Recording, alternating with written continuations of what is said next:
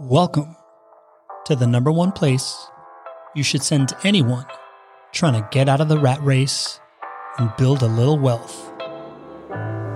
When you're building your portfolio, starting from the ground floor, you need something different that you never thought you'd have before. A rabbit in the hat called the Not Your Average Investor Show to inspire you, entertain you, and teach you how to grow your dough. Surrounded by a tribe with a vibe you've been seeking for, with people in your corner gonna make you really, really grow. But just how fast you'll grow, how big you'll go, you couldn't possibly know. Not at this point in time, but that's why we're here. Welcome to the Not Your Average Investor Show and community, where we figured that most of us trying to get out of the rat race need a little bit of education and a lot of friends to help us understand complicated asset classes. And that's what we provide here, with a focus on helping you get into one of the greatest long-term risk-adjusted asset classes in the history of investments: rental income properties. But don't hear from me. Join us right now to our live show, already in progress. Enjoy. But I know that when you need to check in on Not Your Average Investors, you go to live on Facebook for the Not Your Average Investor Show on Thursday, the JWB Rental Income Property of the Week. I'm your host, Pablo Gonzalez. With me, as always, the man that I like to call GC because of his genius concepts, because he generates cash flow, because he's a great co-host, and because his name is Greg Cohen. Say hello, Greg. Hello, everybody. Great to be with you. And with us, as always, is our super duper star community manager, Madison Lipson. Welcome, Madison, to the show. Hello, everybody. It's Madison the Magnificent. Okay, that's right. Oh, my bust. Bring in the fire, Madison the Magnificent. Yeah. Let me know in the chat. Can y'all hear Madison okay? Is she coming through on the mic? Let me know. And Pablo the Rookie. Yeah, that's a great nickname for me. Today, we're talking about a cash flow positive from day one and 16,600 buyer credit at close. Wow. It's might be a world record. I'm looking that sounds like a world record to me. I'm looking forward to that. I am looking forward to spending time with you right now. And if you're on the podcast, you're on YouTube, you're on Facebook, love to have you. All that we suggest, we lightly suggest, go to nyais.com, register for the show. Put it on your calendar, show up on a Tuesday or Thursday, whenever it makes sense for you. Have a good time with us and be part of the roll call. Y'all ready for the roll call? I'm ready. Roll call time. Madison Lipson already welcoming everybody to the show. We got Bill Shields, number one. Buenas tardes, amigos. We got Nadeem Shah from the West Coast. Hi, everyone. Good afternoon. Good morning. John Henning, good afternoon all. Dean Curry, good afternoon from Dean in Ohio. We got Jen Filson, the fairy godmother of the Not Your Average Investor Show community. Greetings from lovely Monterey, California. We got Leo Furaganan. Now I'm just messing up his first name. Leo Furaganan. Good morning all the way from the Bay Area, California. We got Joanna Batista. She's with us. Hello, JWB fam. We got Noah Randari, nickname TBD. Hello, everyone. Another great day. We got Anthony Dida joining us from South Florida. Hello, everyone. We got Chris Gonzaga from the Hudson Valley of New York. That's the number one valley in all of New York State. Just letting you know that in my eyes, at least. He says, good day, everyone. Who else we got? We got Drew Barnhill, the ringmaster of the Not Your Average Investor Show community. He says, good morning, everyone.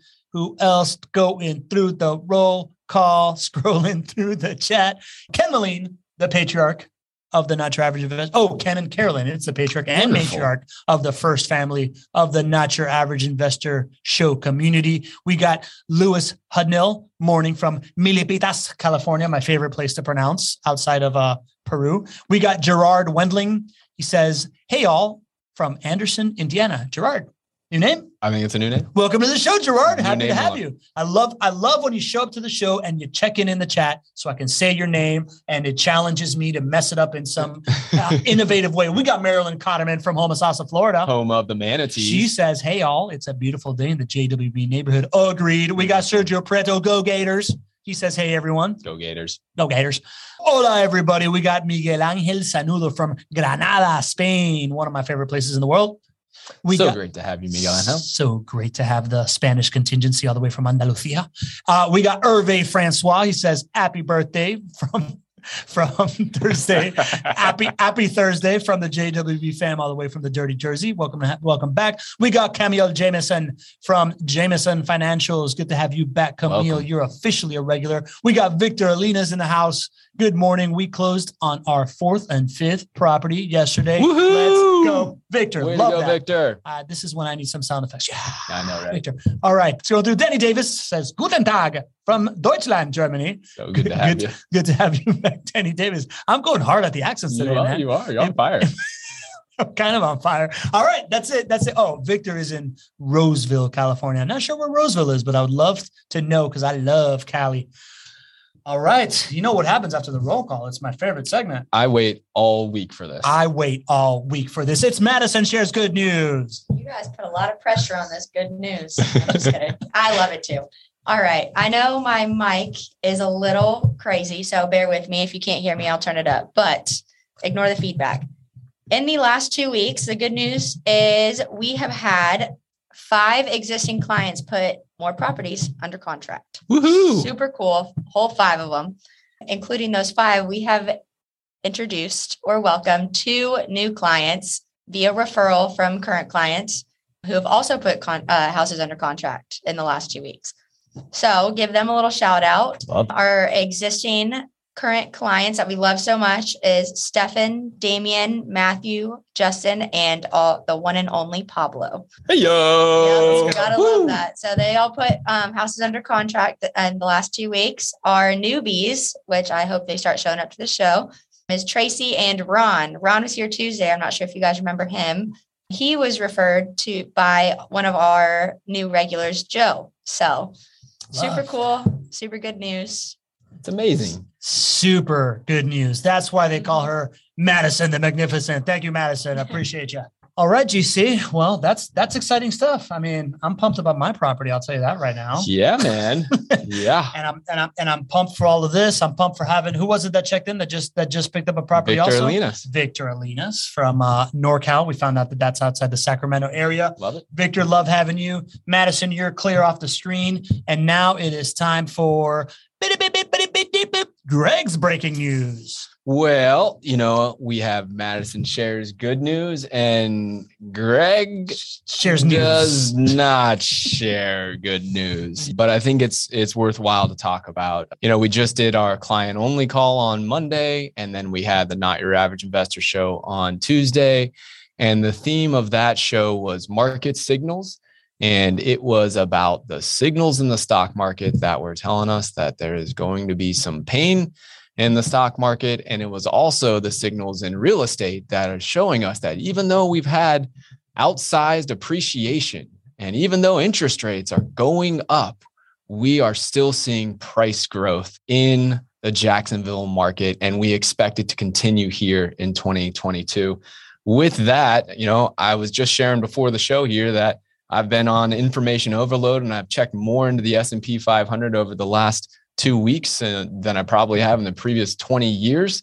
And, it was very clear. Now, clearly I do not want bad things to happen in the stock market, but when they happen, it's my job to share them with you to help you make better decisions about what to do with your money. The S&P 500 yesterday dropped 4% in one day. That is the worst drop since June of 2020. We are now at roughly an 18% drop in the value of the S&P 500 from its peak.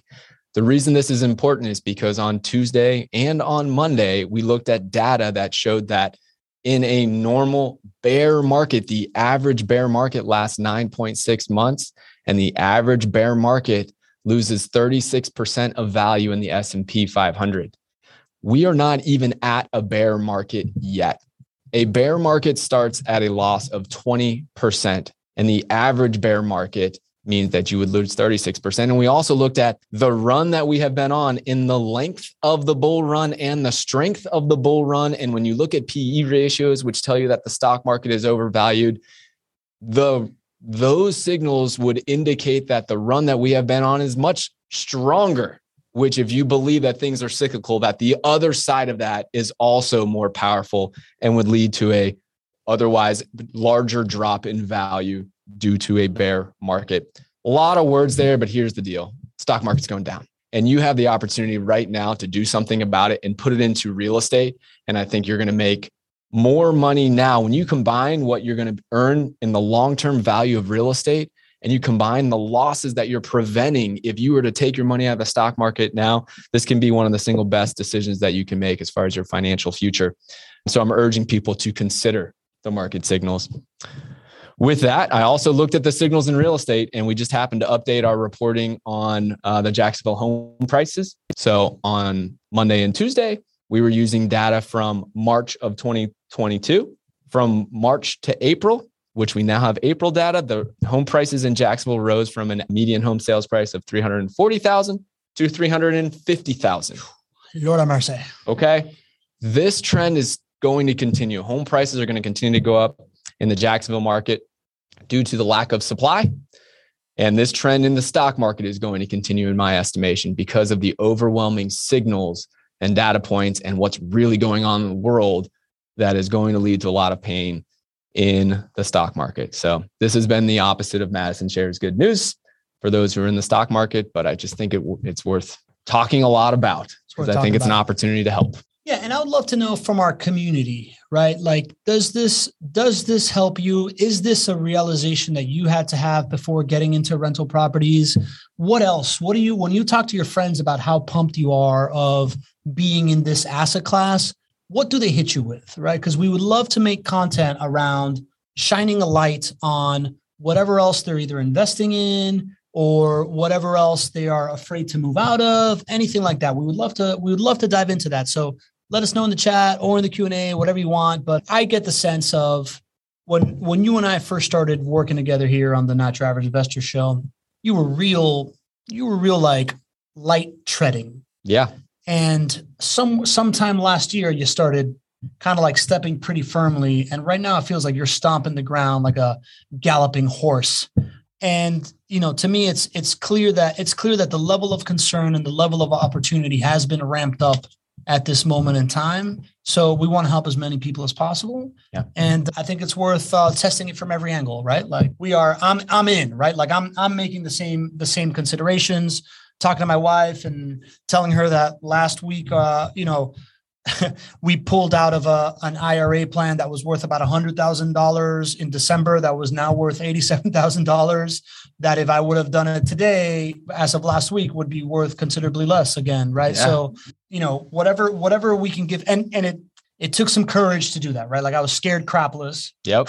Like of making the wrong decision. I consider myself very privileged to have access to your brain on a regular basis and access to like seeing what happens around this company. So whatever we can do to highlight the things that need to be highlighted in order for folks to develop that courage and take that opportunity. Because the way I see it, not only did I invest in something that I believe will return to me at around a 17% return or somewhere around those lines, as opposed to like a 9% return if I'm Warren Buffett, I also build in the idea that 9% return I was about to like look at was about to lose, and then I can get back into that. Yeah. What was it? 4% yesterday. Yeah. Like bake in 4% right now that I didn't take a loss on in order to put this in this thing. So we want to help.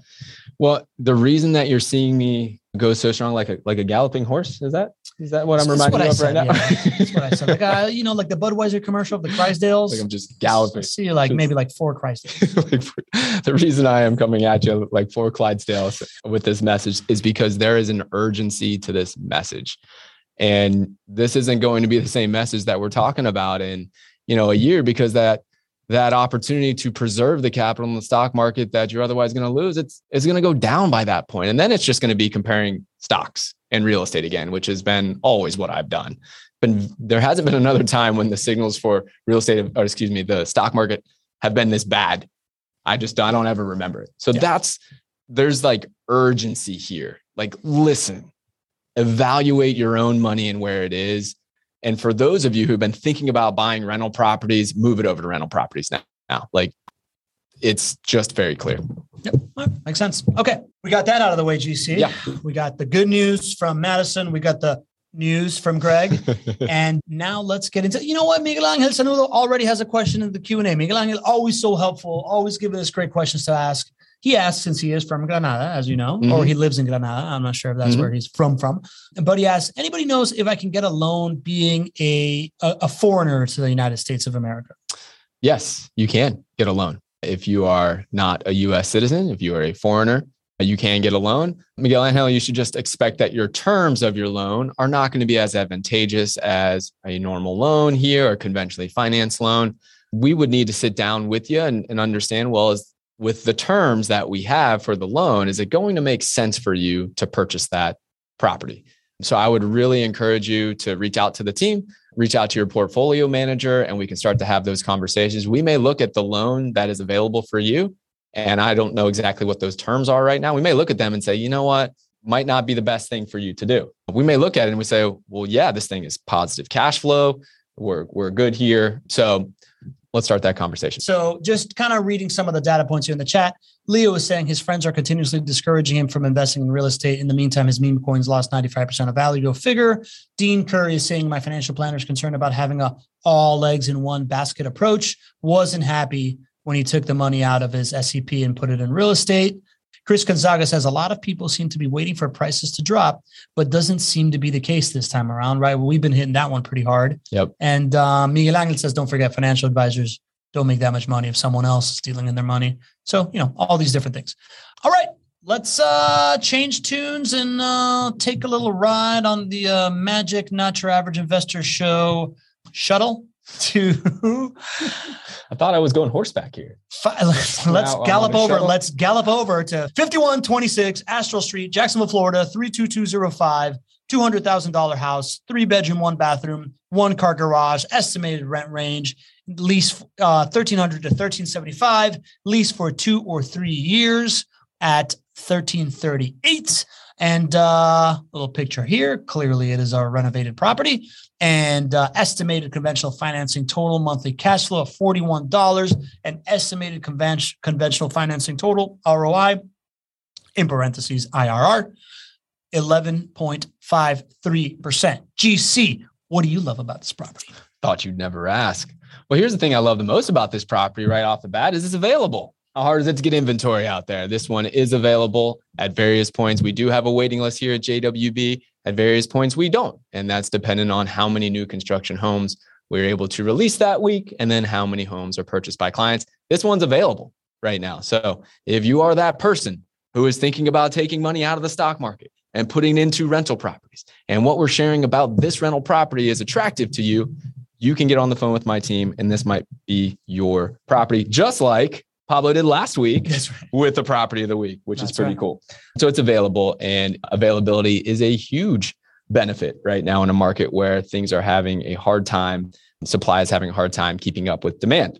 The other thing that I love about this property is it is already rented, has a long-term resident in here who did sign a 3-year lease. And this resident is not up for renewal until 2024. So you get availability, and the day that you close on this property, you get positive cash flow, which you just don't find in the marketplace today. And you have a long-term resident who already signed up for a long-term lease there all the way through 2024. Now, you heard us mention this $16,600 buyer credit. That might be a Not Your Average Investor Show world record for a buyer credit offered on a property. I'm sure, I would imagine I'm going to get some questions about that. I would love to answer more questions about the buyer credit, but let me just keep it really simple here. When you get a buyer credit, you buy this property, and at the closing table, you make $16,600. It is literally delivered to you at the closing table. And if you're talking about a way to earn a wonderful return on investment, coming out of the gates, having that inflow of cash into your pocket is a great way to start off your investment in a very successful position. Now, this isn't just free money that's given to you. This money is given to you because there are construction items that we are going to address later on down the line. This home is in wonderful condition for your resident. Obviously, they just signed a long-term lease. It meets our standard, but there are some longer-term deferred maintenance items that we've established on this, and that we are going to give you the money now And then over time, when this resident would leave upon the property turn, we're going to take care of those items at that point, and you've already got the money in the budget ready to take care of that for you. So $16,600 in buyer credits is a huge opportunity. $13,000 of that credit is those construction items that we are going to take care of when the time is right for the resident experience. And of course, for the house, it does not affect the rentability of the home in any way. And then $3,600 of that is a rent credit. So that's the ability for us to get the home up to market rent for your ability to earn a return on investment. So it's available, it's already rented, positive cash flow, and you walk in day one when you buy this property at $16,600 of construction credits. It's what we call a POT dubs. That sounds like 16,002 reasons to love this house. There you go. GC, when you explained to me the buyer credit, right? I have now invested in 2 homes that have had buyer credits, 2 out of my 3. Exactly. When I think of the buyer credit, I think of baked in upside. Yeah. And that's kind of how you explained it to me. So I just to kind of like echo that stuff, because I get those explanations from you.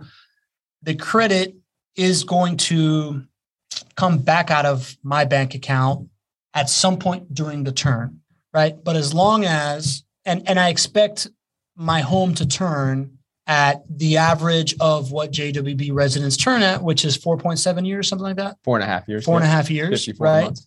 That being said, I know that sometimes it's, there's more, sometimes there's less of turn. Therefore, if for whatever reason, this resident decides to stay a little bit longer, then that money, that time value of money stays in my bank account, stays in what I've got going on, right? And that is kind of like a baked in upside of, I may use this at the time that you estimated that I use it, but if I use it any later, right, that's a little bit of upside that comes baked in with it. Is that kind of a accurate way of explaining back to you what you've explained to me? A couple of things. Let me clarify a couple of things. Please. So on the construction side, right, we've already put our eyes on the home. We've already done an inspection on this home. So we know that these costs are going to be paid for down the line. So when you're talking about time value of money, right, you'd rather have the money in your pocket today, right? And then, later on, there will be an expense versus not having the money in your pocket today. At the end of the day, in 4.5 years or whenever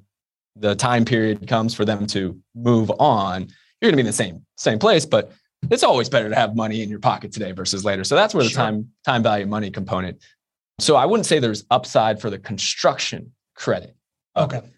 We know what the construction costs are going to be, right? And at some point when it makes sense for the resident experience, we're going to take care of those items. You've already just got it paid for. So no real upside for the construction credit.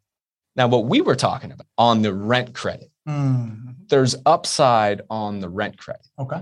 Right? Because if your resident were to renew early, right? In your case, right?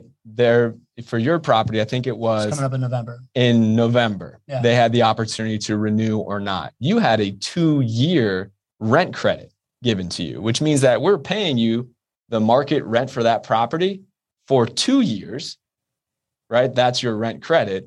But in November, which is 6 months from now, there's a data point for you. That data point means that those residents could choose to renew or they could choose to not renew.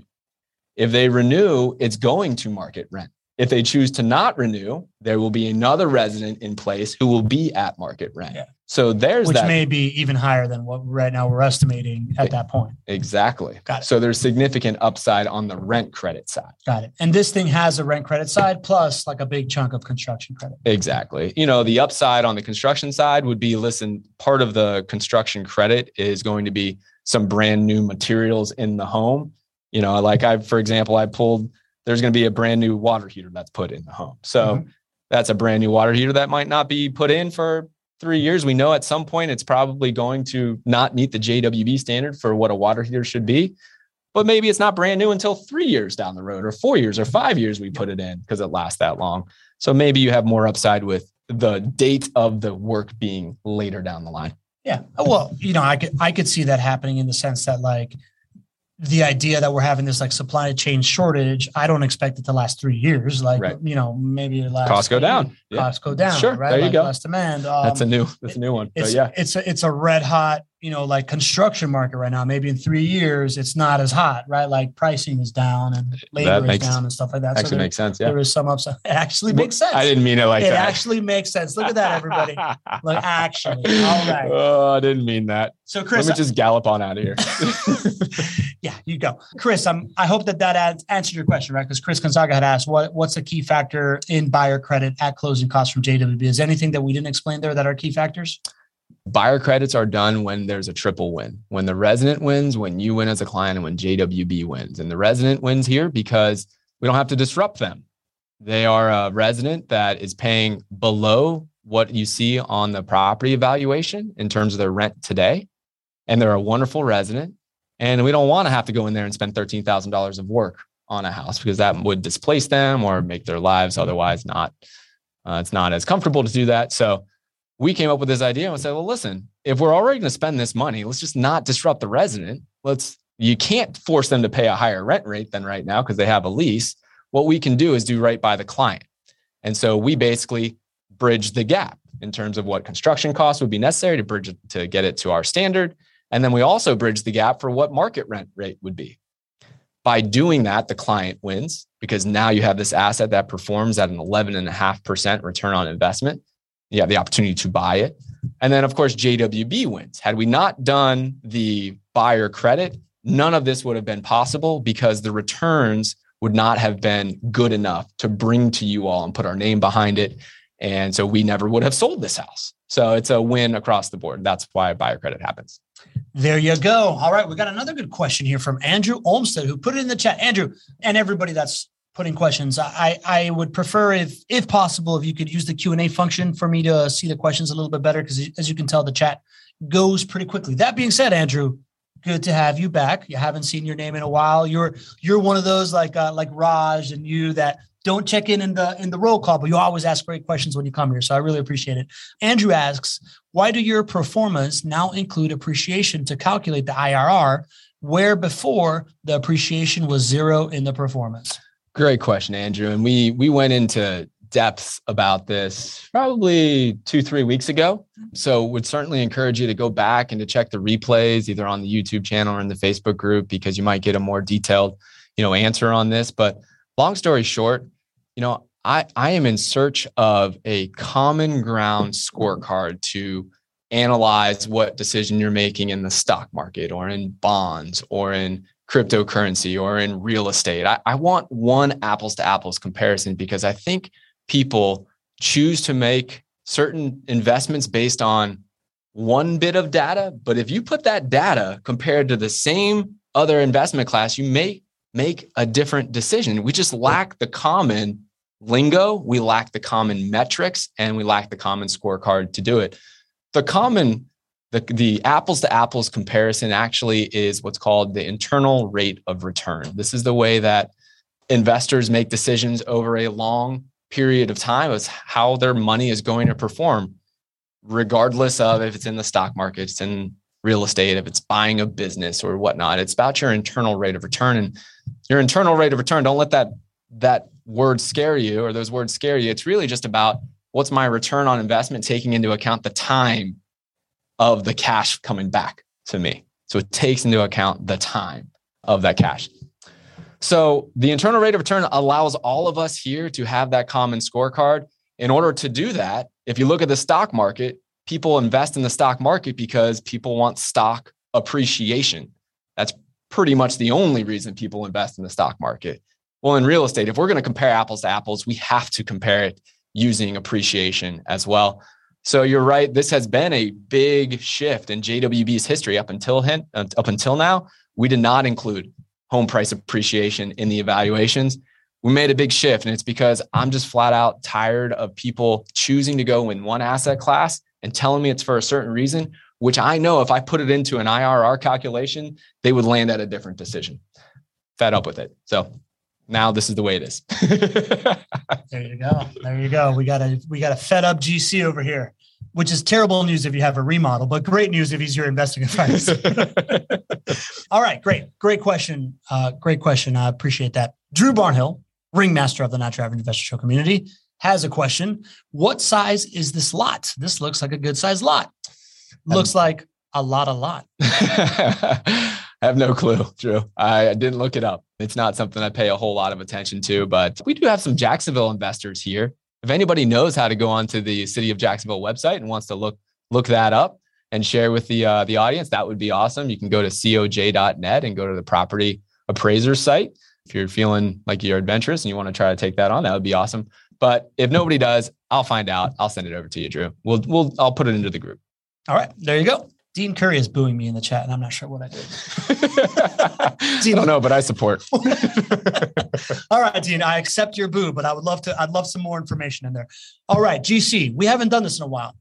Talk to me about total monthly cash flow of $41 versus this IRR number. What does the total monthly cash flow represent?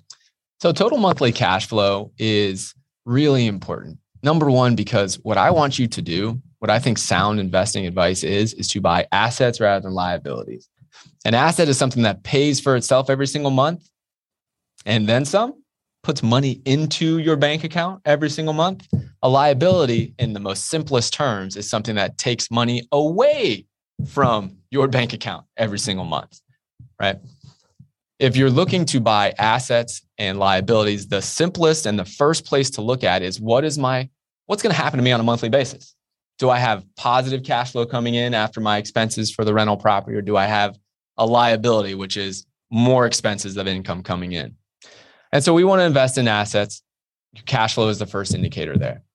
The reason that it's also important is because for most people, if you actually sit down and map out their goals as far as what their real estate portfolio is going to provide in terms of passive income for them, their goals would dictate that they need to own 3, 5, 10, maybe 15 or 20 rental properties over the long haul in order to actually achieve those goals. And as you start to get to a more scalable portfolio and you start to have 3 properties, 5, 10, 15 properties like many of our clients do, positive cash flow matters even more, because what you don't want to have are 10 properties that are negative $100 cash flow, because number one, you don't like money going out every single month. You'd much rather have money coming in, but you lose some of the risk mitigation. One of the reasons that I love this asset class is risk mitigation. The best way to mitigate risks is to have something paying for itself over and over and over again. So positive cash flow is important because it defines what an asset is versus a liability. If you're a simpleton like me, that's the way I do it. And then it represents the opportunity for scalability, which is probably what you need in rental properties if you're like most people who have goals of achieving a healthy amount of passive income from it. That right there is what I call a golden nugget that we're going to clip out and post on the JWB YouTube channel. If you're on YouTube, check it out. And while you're at it, you may have noticed that this is being done live in front of an audience. If you want to be part of the show, go to nyais.com. That's Not Your Average Investor Show. nyais.com. Register and join us on a Tuesday or Thursday at 12:30 Eastern. Trust me, it's as fun as it sounds. Now let's get it back to me and GC kicking it with our Not Your Average Investor homies.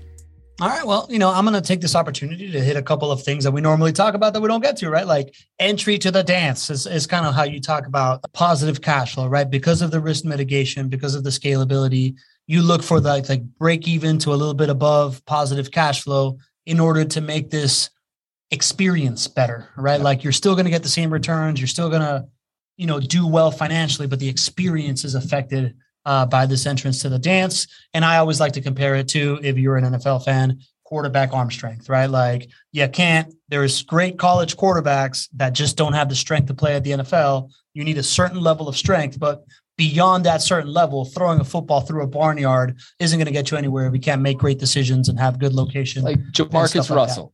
Like Jamarcus Russell. For those who are NFL fans, Jamarcus Russell was a draft pick. You could throw it literally outside of a stadium. Like you could throw it 100 yards, pretty much. Yeah. It was a terrible NFL quarterback. First pick in the draft. He was the first pick in the draft. Not in the NFL anymore.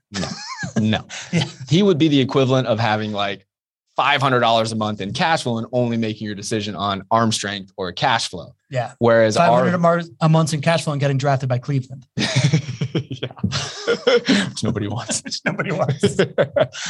But our approach is different. It's cash flow is the entrance to the dance that allows these other for-profit centers to actually contribute the significant part of your return on investment. And that's why we're never going to wow you with cash flows in Jacksonville. Been doing this for 16 years. We have never won the cash flow battle compared to other cash flow markets out there. And we probably never will. But if you actually run a 10-year IRR and you look at the other for-profit centers, even though we get less cash flow in Jacksonville, our overall returns after a 10 or a 20-year hold are better than all of those other Jamarcus Russell-ish. You're more Ben Roethlisberger than Jamarcus Russell. Always, baby. Always Big Ben, baby. Always. Awesome, man. And before we get into the IRR calculation, we got a couple of great questions again in the Q&A. We got Miguel Angeles back with another great question. What makes the difference between JWB and Zillow estimates? For instance, about rental price. Great question. So Zillow is getting better as far as estimating rent prices and estimating home values, but they're not there yet. There's nothing like looking at actual data points in a small area of town that have a similar style home that do not have any outside influences as to why the values might be lower or higher.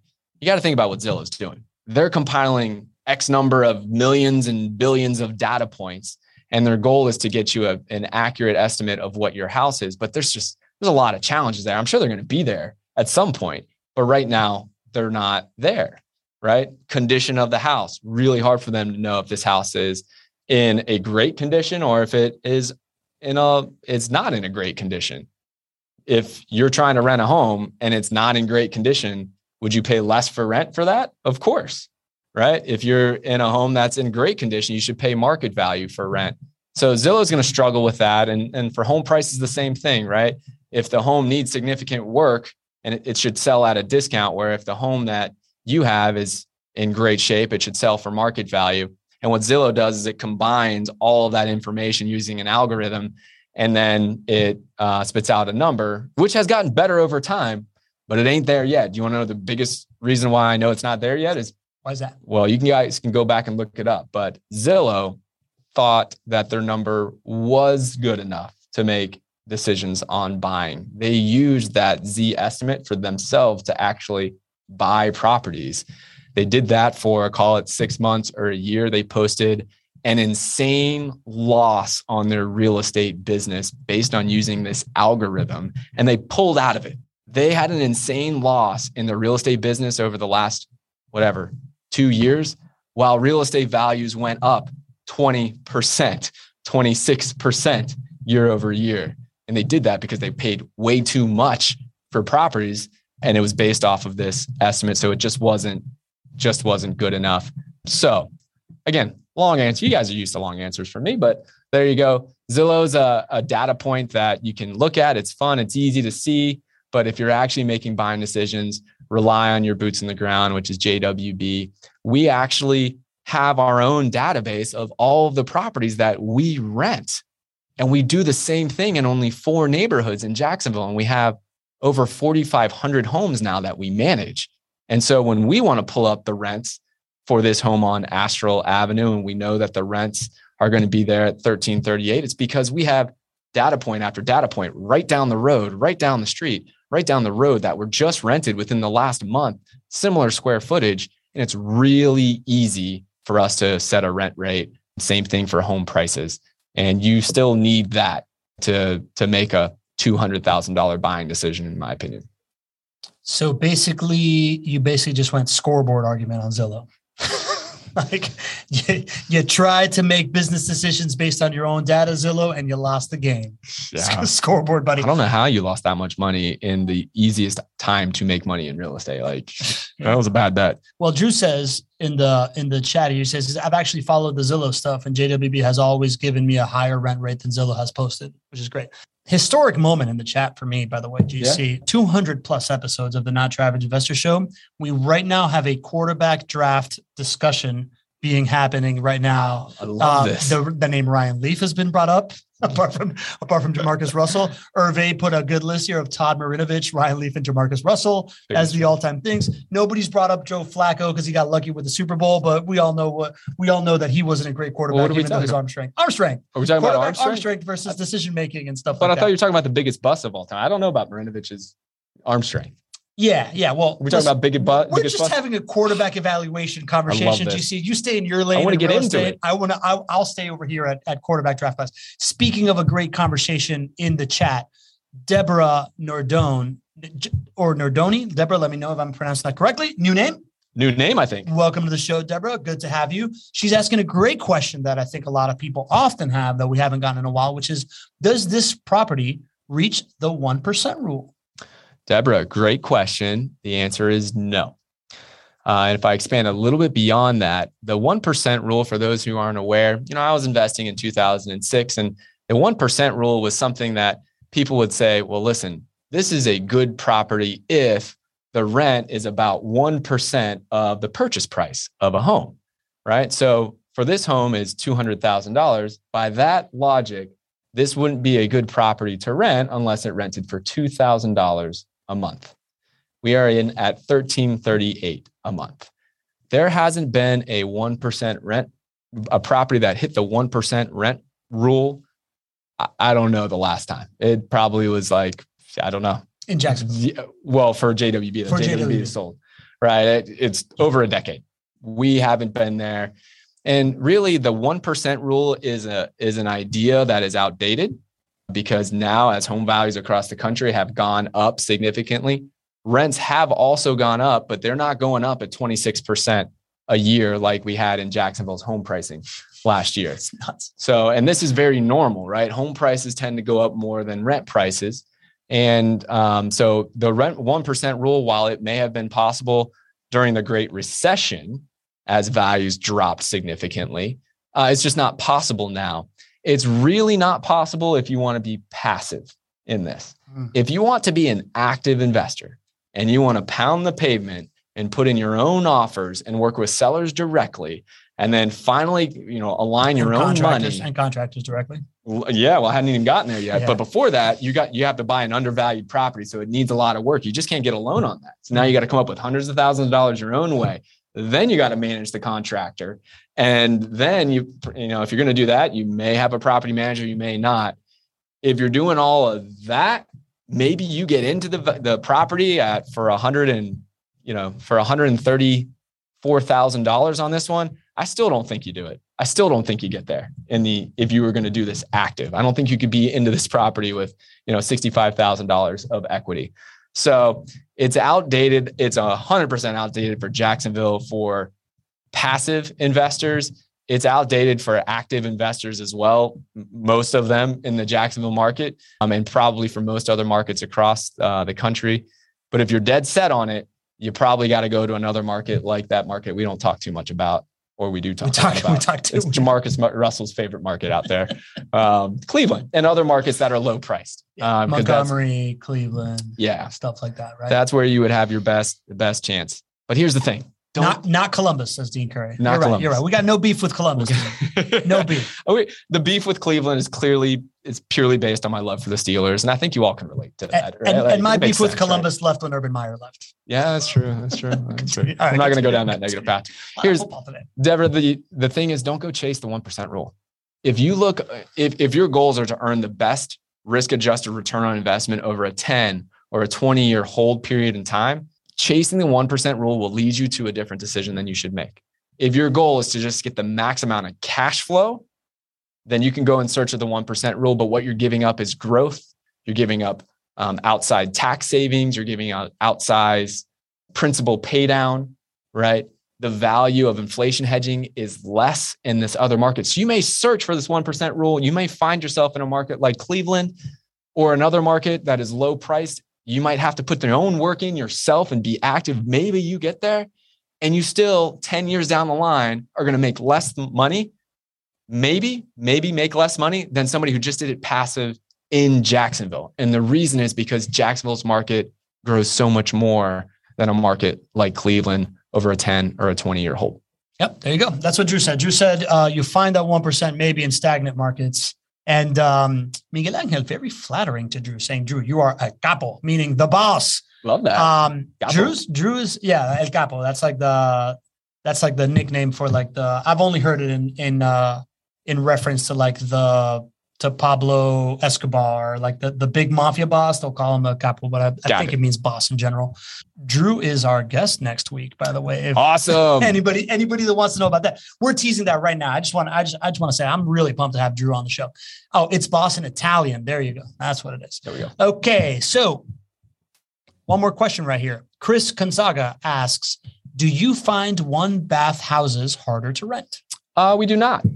You adjust the rent accordingly. If you have 2 bathrooms, then your rent's going to be a little bit higher on this one. If you have 1 bathroom, then $1,338 is exactly what it'll rent out for. Again, this goes back to just the incredible data flywheel that we have and the fact that we do the same thing and we're vertically integrated in one market. We have data point after data point after data point of homes that are 3 bedrooms, 1 bath that rented in the 32205 zip code or right around there. And so it's just what is really the 32205 zip code? Where is that? West Side. West Side? Yep. All right, cool.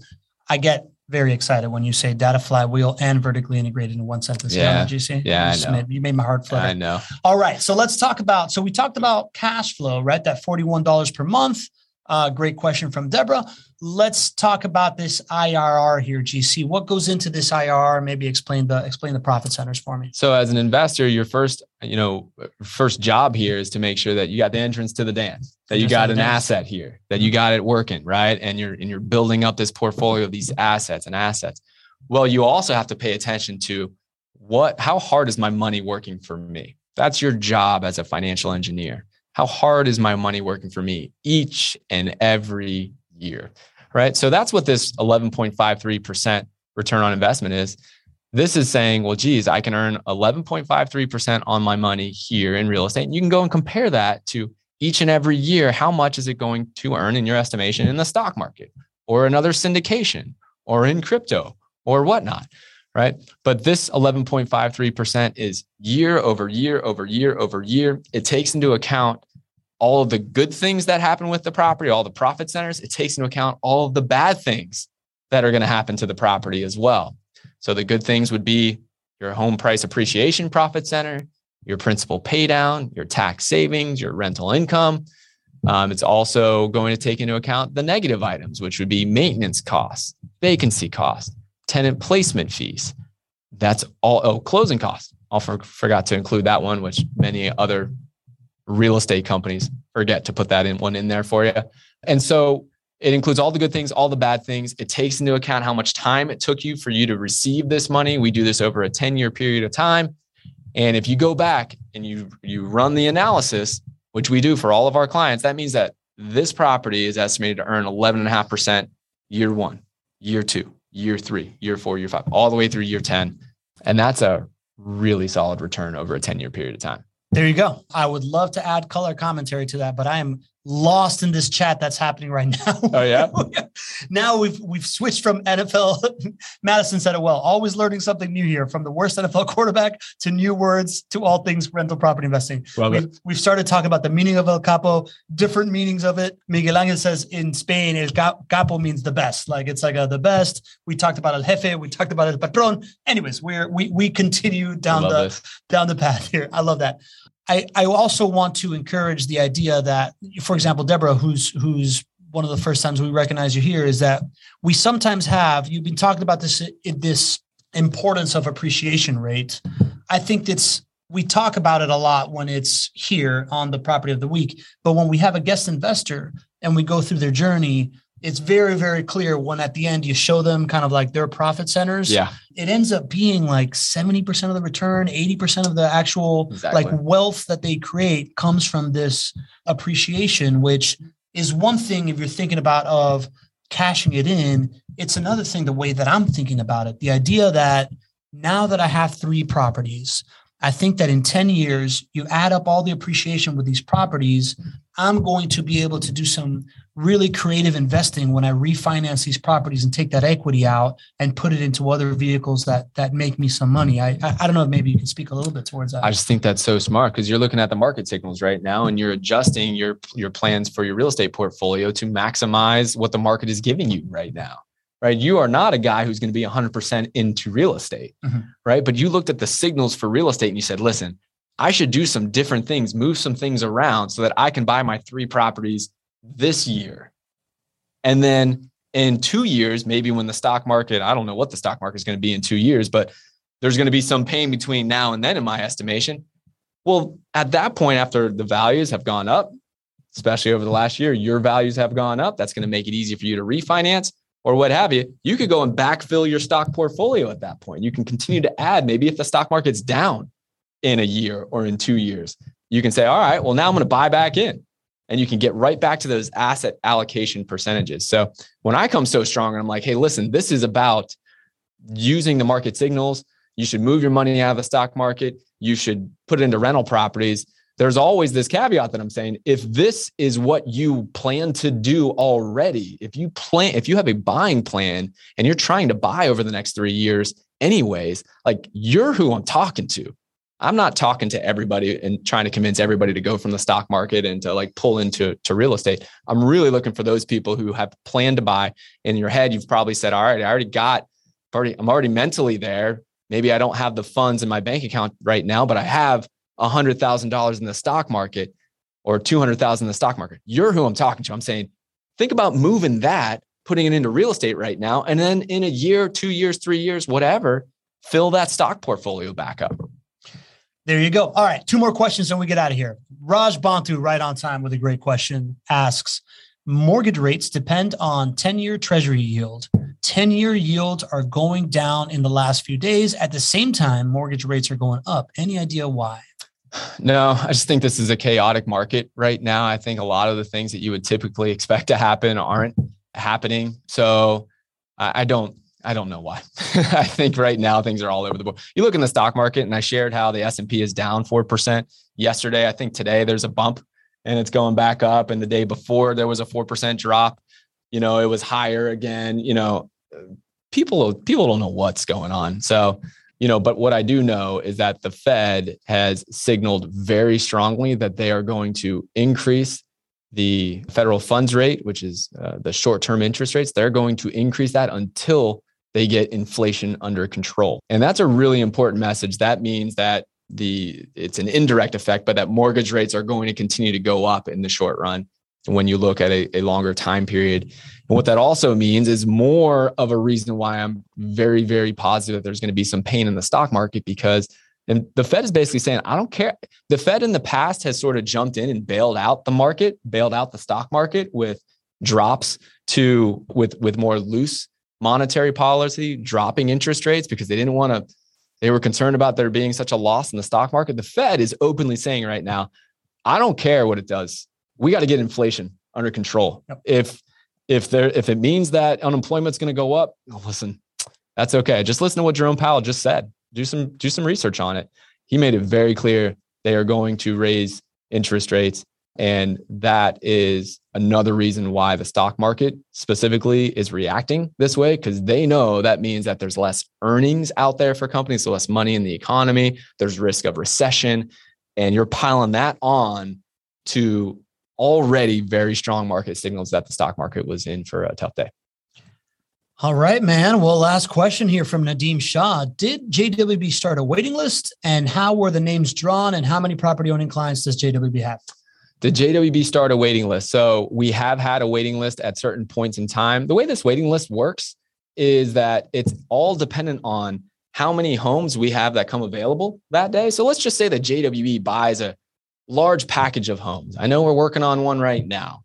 If that comes to fruition, we can buy those homes. We get those ready to become turnkey assets. Well, that might be 40 or 50 properties that we now have available at that moment, right? Well, we don't sell 40 or 50 properties a week. So if you happen to come to JWB at that time and you buy that property, or you want to sit down and buy a property, and we get to that point, well, there's no waiting list. We go straight from our onboarding phone calls to property selection like we always have. So that may be the case. Lately, we've released a lot of new construction homes, 15, 20 homes a week. And that's a lot more than we sell on a typical week. We typically sell about 10 homes a week on a typical week. So as we stand right now, if you want to come in and you want to buy this property on Astral Street, you could be on the phone with my team right? If you're a current client, you've already gone through the onboarding process and all that good stuff. I'm not sure who asked this question. Was it a current client? It's Nadeem. We know and love Nadeem and his family, right? If you wanted to buy this one, you give us a call and boom, this one could be yours because we've already gone through it. If you're a new client, you're probably going to have a few weeks for us to onboard you. This one may not be available, but there's probably going to be one that's very similar to it. So the waiting list is here sometimes. It depends on how much inventory we have at that moment. It depends on how much has been released in that moment. It depends on how much you all have bought that week. So what are the other questions?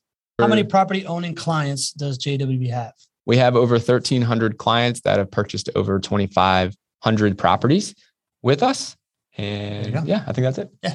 So this property is available. Their property is available. I could have just said this property is available. Oh, this property is available. This property is available. $200,000, $16,000 buyer credit. Had I not bought last week's, I'd probably be buying this one right now.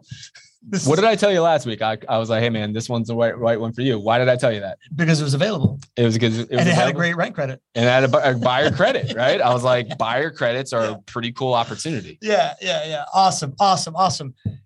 Great show. I am very, very much looking forward to Tuesday when we get to have the ringmaster of the JWB Not Your Average Investor Show community, Drew Barnhill, the beloved Drew, the most creative financial engineer that I have ever heard of. And he's talking about creative ways to find capital to invest in rental properties. One of the number one questions that we get asked on the show is, where do I find some money? Drew is a beast at that stuff. I can't wait to just sit down and just have this conversation with Drew. I think he's going to bring some stuff that I've never even probably heard. I'm pretty sure he's going to blow your mind. Yeah, man.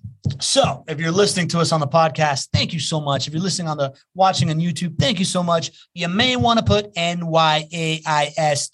into the old browser and register for next week's call, because it's going to be a ton of fun. One of the most beloved members of our community is on, talking about one of the most requested subjects in our community. So I think we're really, really going to enjoy that.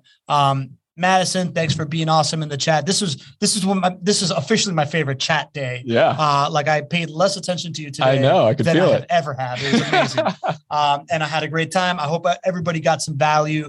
We really appreciate the fact that it's a Thursday, middle of the workday. You're spending time with us here. And we promise to do our best to continue bringing you the value that brings you here, apart from the fun times in the chat and the friends and the friendship and the inside jokes and the nicknames and me messing up your name and all those good things. So GC, I'll give you your last words. I just love it. We talk about how, maybe the content or your relationship with JWB maybe brought you to the show, but what keeps you all coming back, 30, 40, 50, 60 of you every single week, every single show, what keeps you coming back is the beauty and the connection of the friendships that we have here. The community is what keeps us all coming back here. And I just think that's pretty awesome. It's funny, like being a host on the show, you would think I feel a little bit out of the loop, actually, because I don't see the chat. I'm like, I want to be in the chat. Yeah, I feel bad for you, bro. I feel bad for you. That's a credit to you all. So love you all. Thank you all for being here. We'll catch you next week. And until then, remember, do not be an average investor. I can't tell you how much I appreciate you listening to this podcast. Sending one of these episodes to a buddy or dropping us a review would be awesome. But what I really want you to do is go to nyais.com, register, and join us live on a Tuesday or Thursday. Seriously, when are you going to do it? When are you going to be the next Lee, the next Jen, the next Nadeem, the next Ken, the next Marilyn Cotterman from Homosassa, Florida, the next Hervé Francois, so I can butcher your name for a while and then become your buddy, the next Bill Shields to come up with a hilarious new way to introduce yourself every time I do the roll call? You get the point. We got a bunch of amazing folks. We want you to be a part of it. Join us live on the show. Go to nyais.com. Register, join us at least one Tuesday or one Thursday a month at 12:30. I promise it's as fun as it sounds. Hope to see you on the show. I promise you will not be treated like an average investor.